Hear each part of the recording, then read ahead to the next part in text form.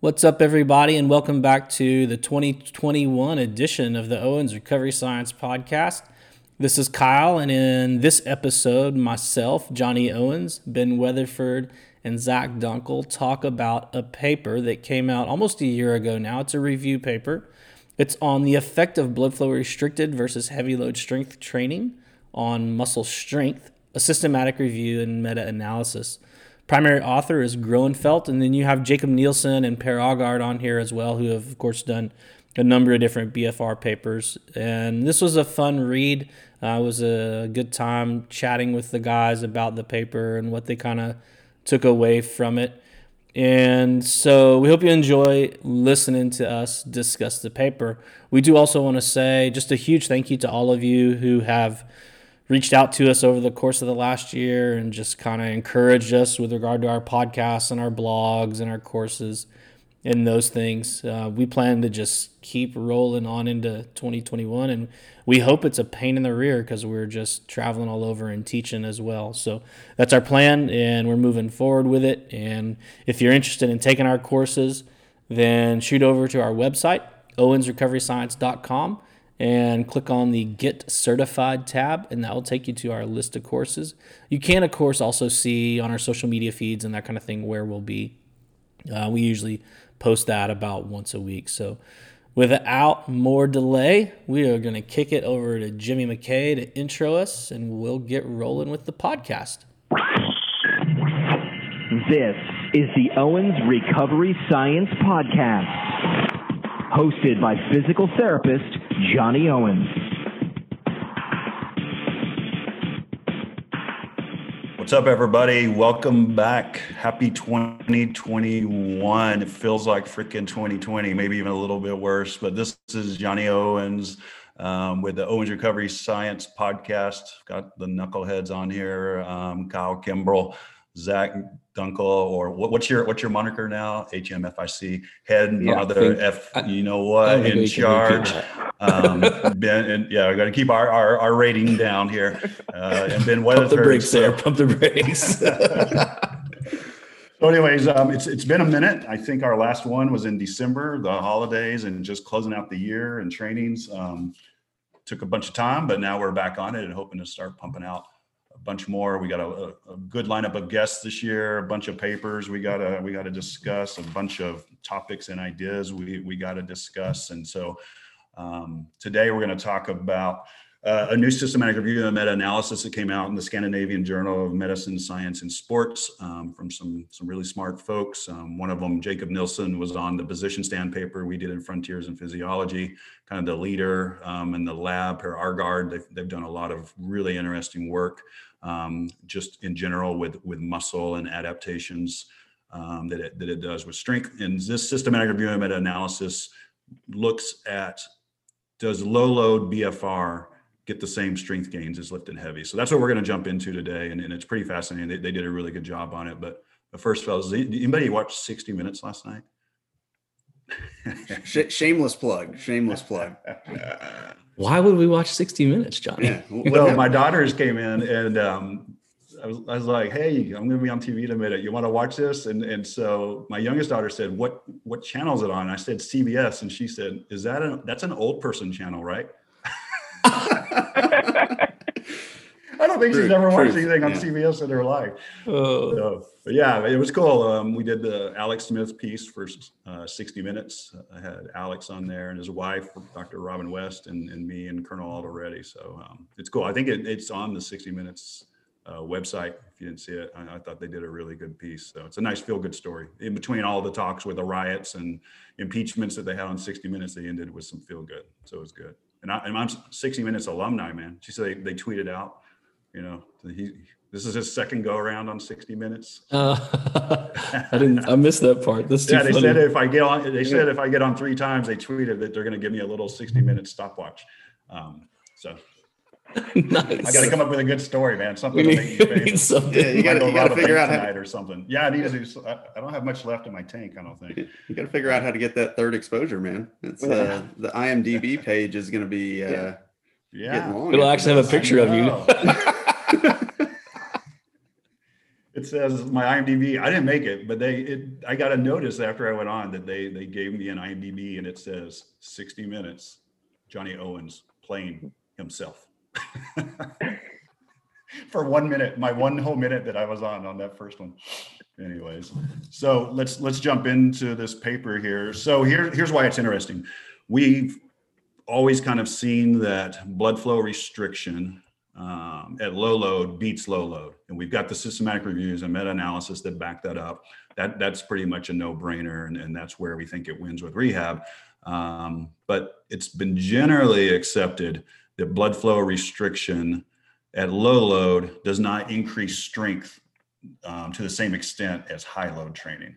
And so there's some papers out there that show this hypertrophy is equal, or maybe you can even get better with the low load with BFR than lifting heavy, but it's always been, well, so you're going to get better strength gains if you do heavy load. And that's based off of two systematic reviews and meta-analysis. One, Alexandro's group out in Brazil, they did one and showed that BFR was inferior to lifting heavy, and then Luke Hugh's clinical systematic review and meta-analysis found that BFR didn't meet the standard of lifting heavy. So what are you guys' thoughts, or want to just move into breaking this down on where we stand with all of this right now?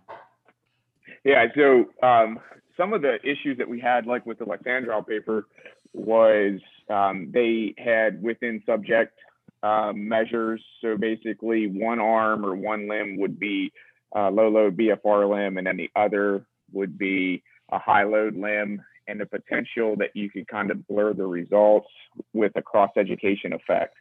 So this paper kind of teased that out and didn't include those in their analysis. The second thing they teased out in this meta-analysis systematic review were studies that were not randomized or quasi-experimental. And then, which is crazy. To even do a non-randomized just makes no sense to me that someone would go down that road. I don't know how they get that through review. Yeah, I don't know too, looking at like whether that's more of an outdated, like an early type of a deal where they, said like, well, let's just look and see, like, do we get a result here? And then don't have a control, or don't randomize the control. Yeah. And then the last thing that they teased out were more than one strength outcome measures obtained from the same study. So basically avoiding a double dipping from the data. So you get this false inflation. So if heavy lifting showed it was stronger on isokinetic, and it also was stronger on 1RM, if you include both those measures, then you've got this kind of double dipped self-inflation of one group over the other. So yeah, I thought it was pretty interesting to be able to take out some of these limiting factors, because that's been one of the big problems in a lot of the BFR papers, is just the overall strength measurements that they do. That's right. And, one of the big arguments that Jeremy's had for the longest time was strength is just a matter of practice. And I think that there's some truth in that. There's plenty of papers out there that show, if you just practice, you just do 1RM testing, you get really strong at a 1RM test. And then, it kind of goes over to the specificity of training as well. Like the more you do something at a given intensity, the better that you become at it. So yeah, and they also put a hierarchy on their strength measurements in this, which was interesting. So isometric dynamometry was at the top of the list. So studies that use that, that would be the number one that you go after, because there's really it's hard to have a lot of variability to do it. It's an easy test to pull off. It's got a lot of validity. Jeremy and us as well. Usually that is our preferred method of testing. Isokinetic is number 2, which is better than handheld dynamometry, but you can still have some variability in it. Handheld dynamometry was 3, and then rep max testing was 4. So if these studies, if they included in this new systematic review and meta-analysis, had multiple strength measures, they chose the one measure that was the highest on that list. So that was also an interesting way to kind of break it down and avoid this double dip, but also get the best kind of strength measure. Right. And it seems like the concept of specificity matters is really in all the BFR papers that we've seen and the non-BFR papers. You know, Stu Phillips has several papers out of his lab comparing a low load to failure versus a higher load to failure, and strength measures. If it's a 1RM, the high load always wins. But they also talk about that being a specificity in the way that they're measured and the way that they're trained. So Right. on the multi-rep max type measures, it's a very similar result across groups.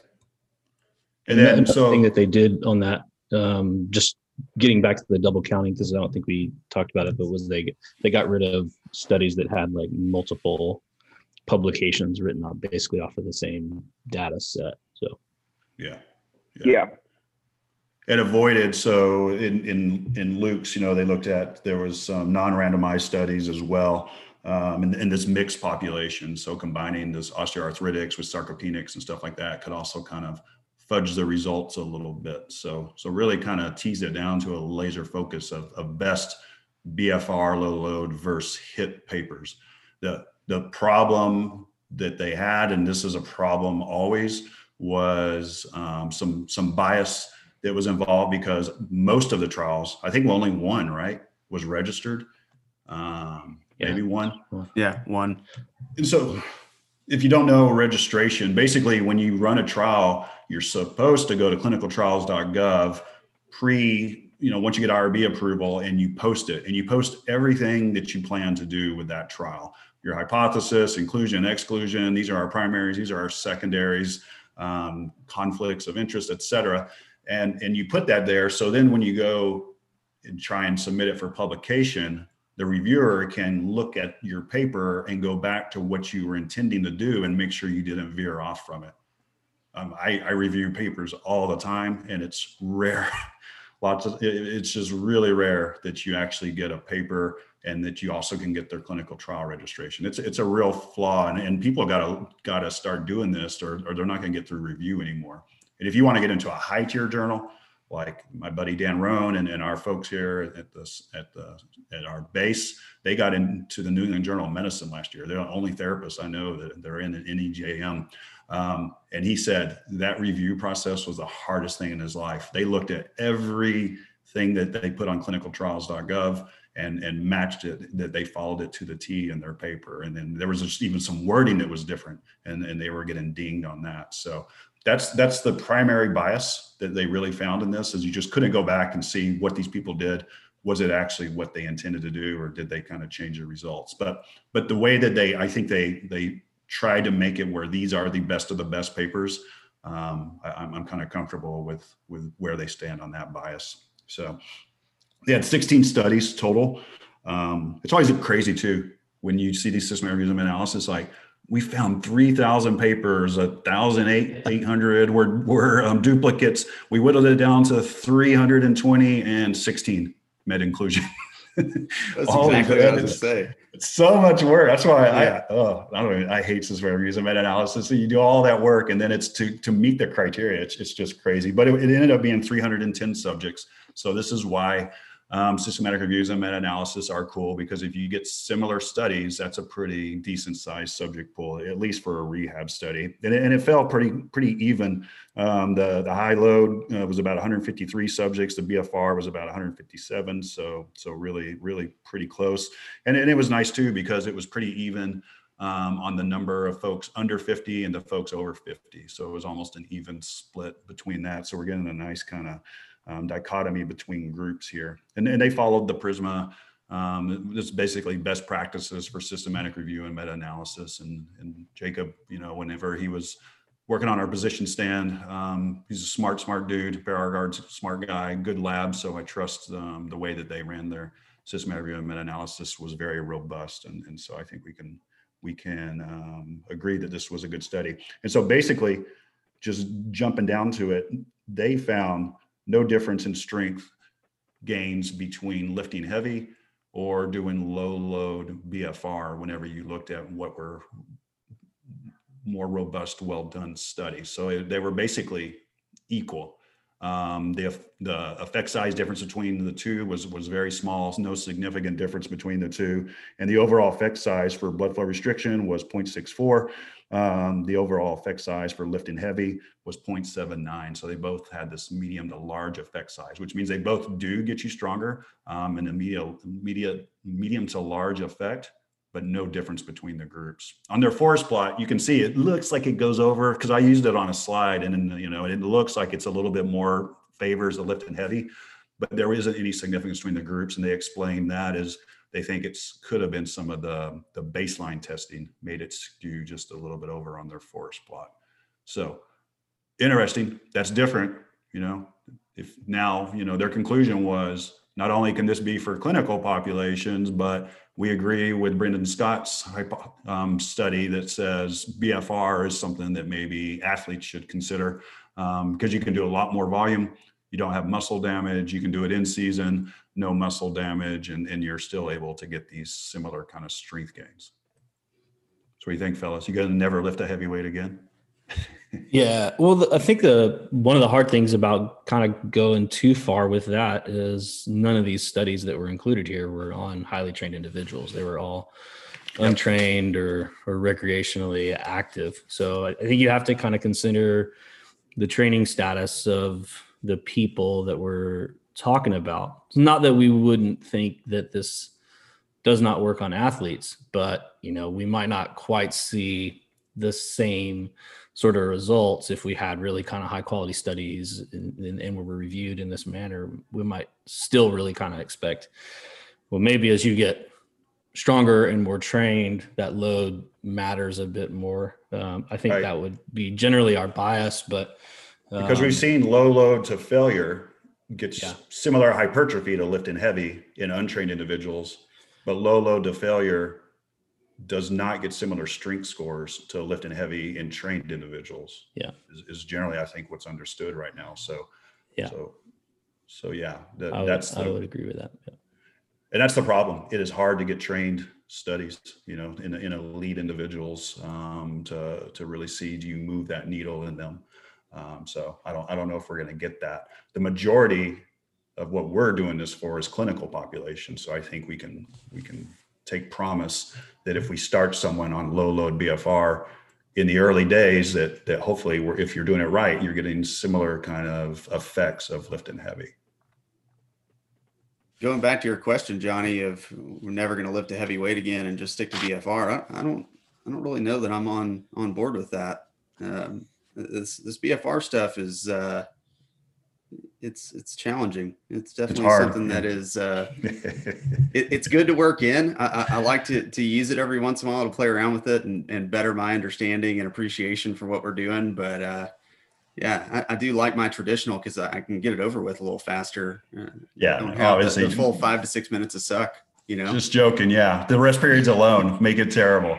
But if I couldn't lift heavy, I would definitely do this. And I think you got to earn it. I'm just kind of looking at the dosage here. It was from 4 weeks to up to 16 weeks, and they were all within 2 to 3 times a week. And the majority of these, 14 of these 16 studies, were all on the lower extremity. So that's just also food for thought.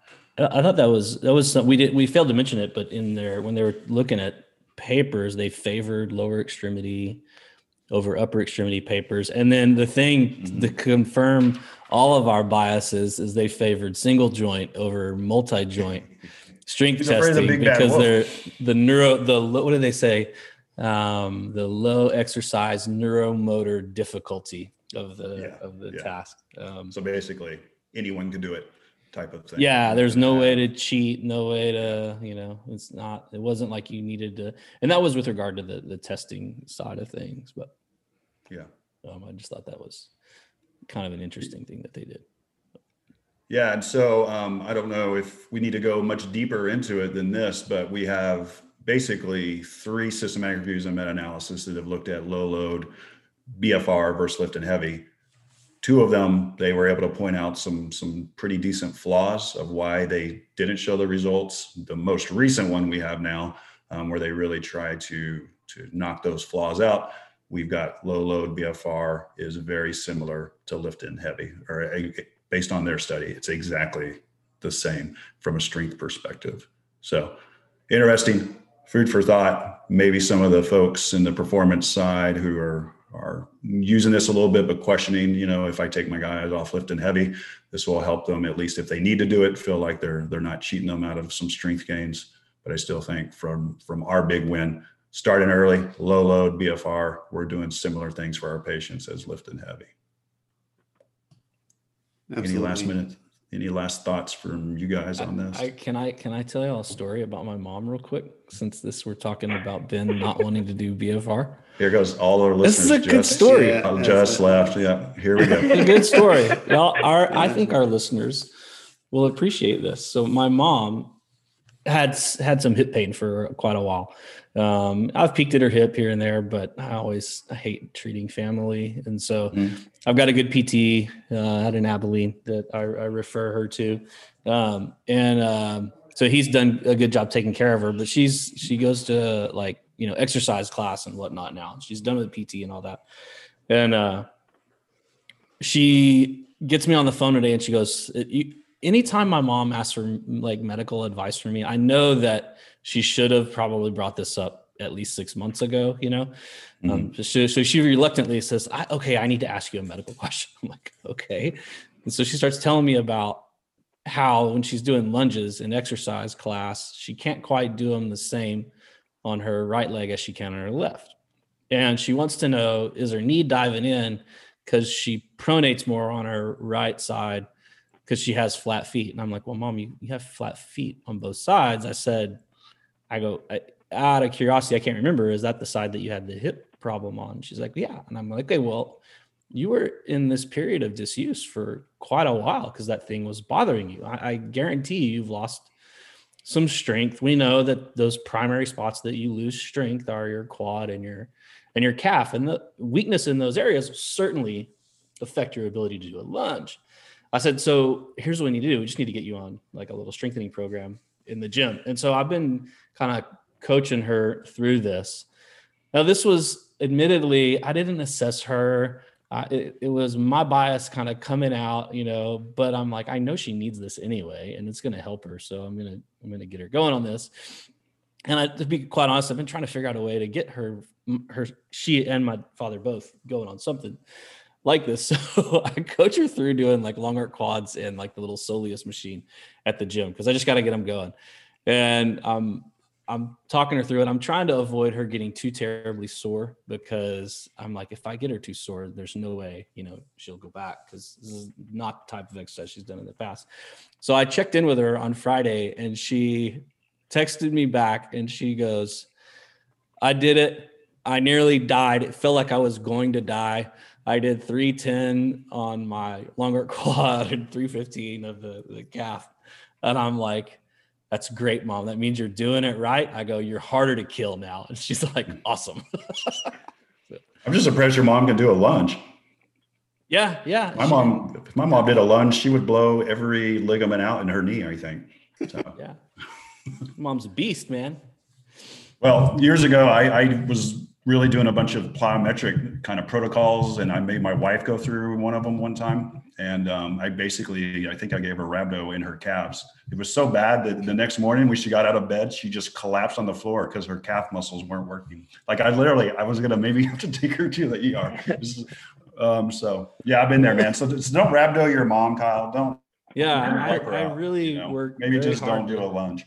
Talk her through how to go about doing it, and we'll see if those lunges get better. I neglected to get her to shoot some video, and then we could be like, see, all we had to do was get her calf and quad stronger, and now she can do a lunge without this medial collapse that we're so worried about the hip abductors for. Yeah. Similar vein, we'll never be able to use my wife as an example for BFR exercise. She's never made it out of the first 30 without telling me to turn the tourniquet off. So yeah, mine too. Yeah.